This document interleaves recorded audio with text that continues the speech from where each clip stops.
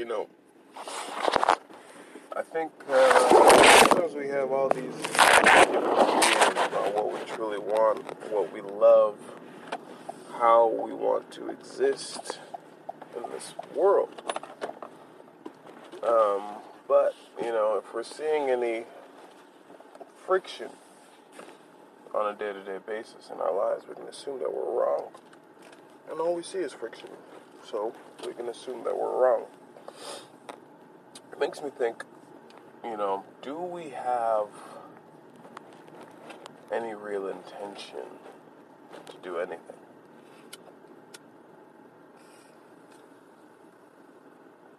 By default, it almost seems as though we don't, that we almost want to keep ourselves from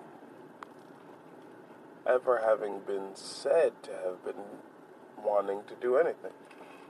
If someone goes down and says, I don't really care, right? It's a defense mechanism, I don't really care, you know what? Either way, we love, that feels like the greatest point of power, to be able to say, either way,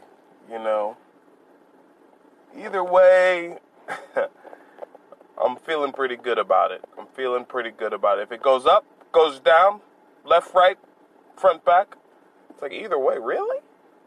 What is that? Either way? No, one way. This way, I'm stoked.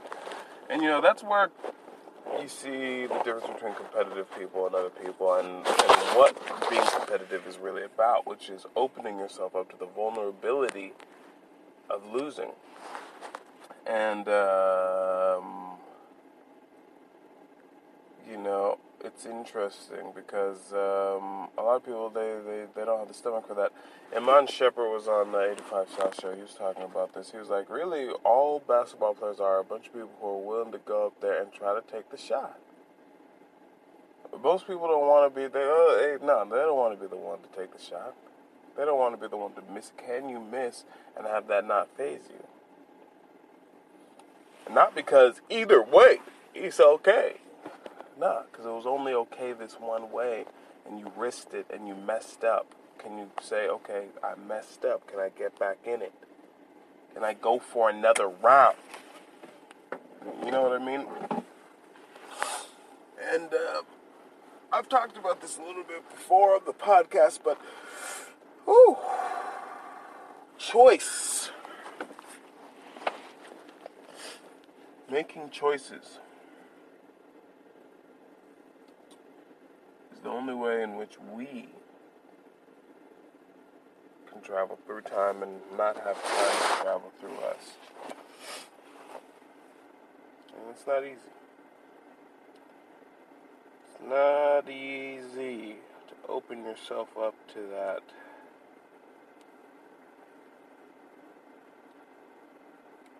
possibility of yourself being wrong. And so we'd rather be like, let me get out of the way. Let me not have it fall on me. But then at the same time, you want the credit. I didn't say this at the time, but I was really leaning towards, actually a lot of people don't even know that, we like to be able to say that. And that's why leaders, they get all the credit, they get all the flack, because they're the only ones willing to even stand and say,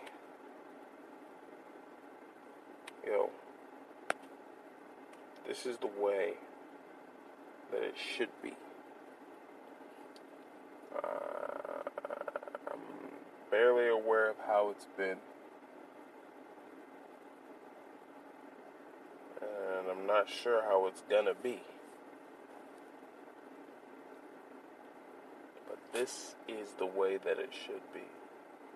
To stand in a moment and to direct change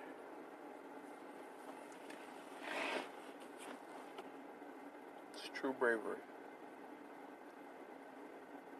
It is true,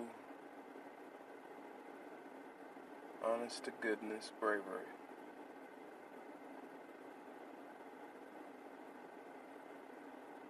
And we need more of it.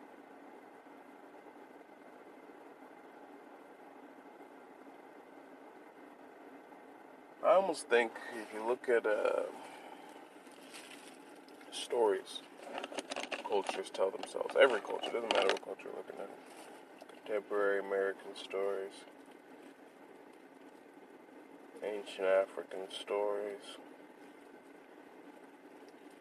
medieval European stories. They try to inspire people to be the change makers. They try to inspire people to be the choice choosers.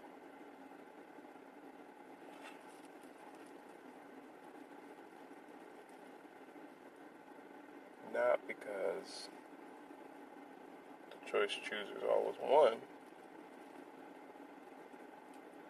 though they did if they stood on the side of what was good. Maybe that's the larger story. Saying, hey, there's back up. You can't make something happen in the universe, but if something's gonna happen, what side do you want to be on?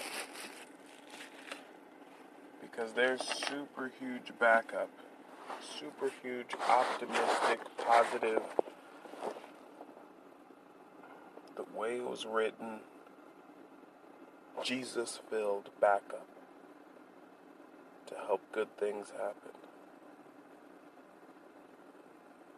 Which side do you want to stand on?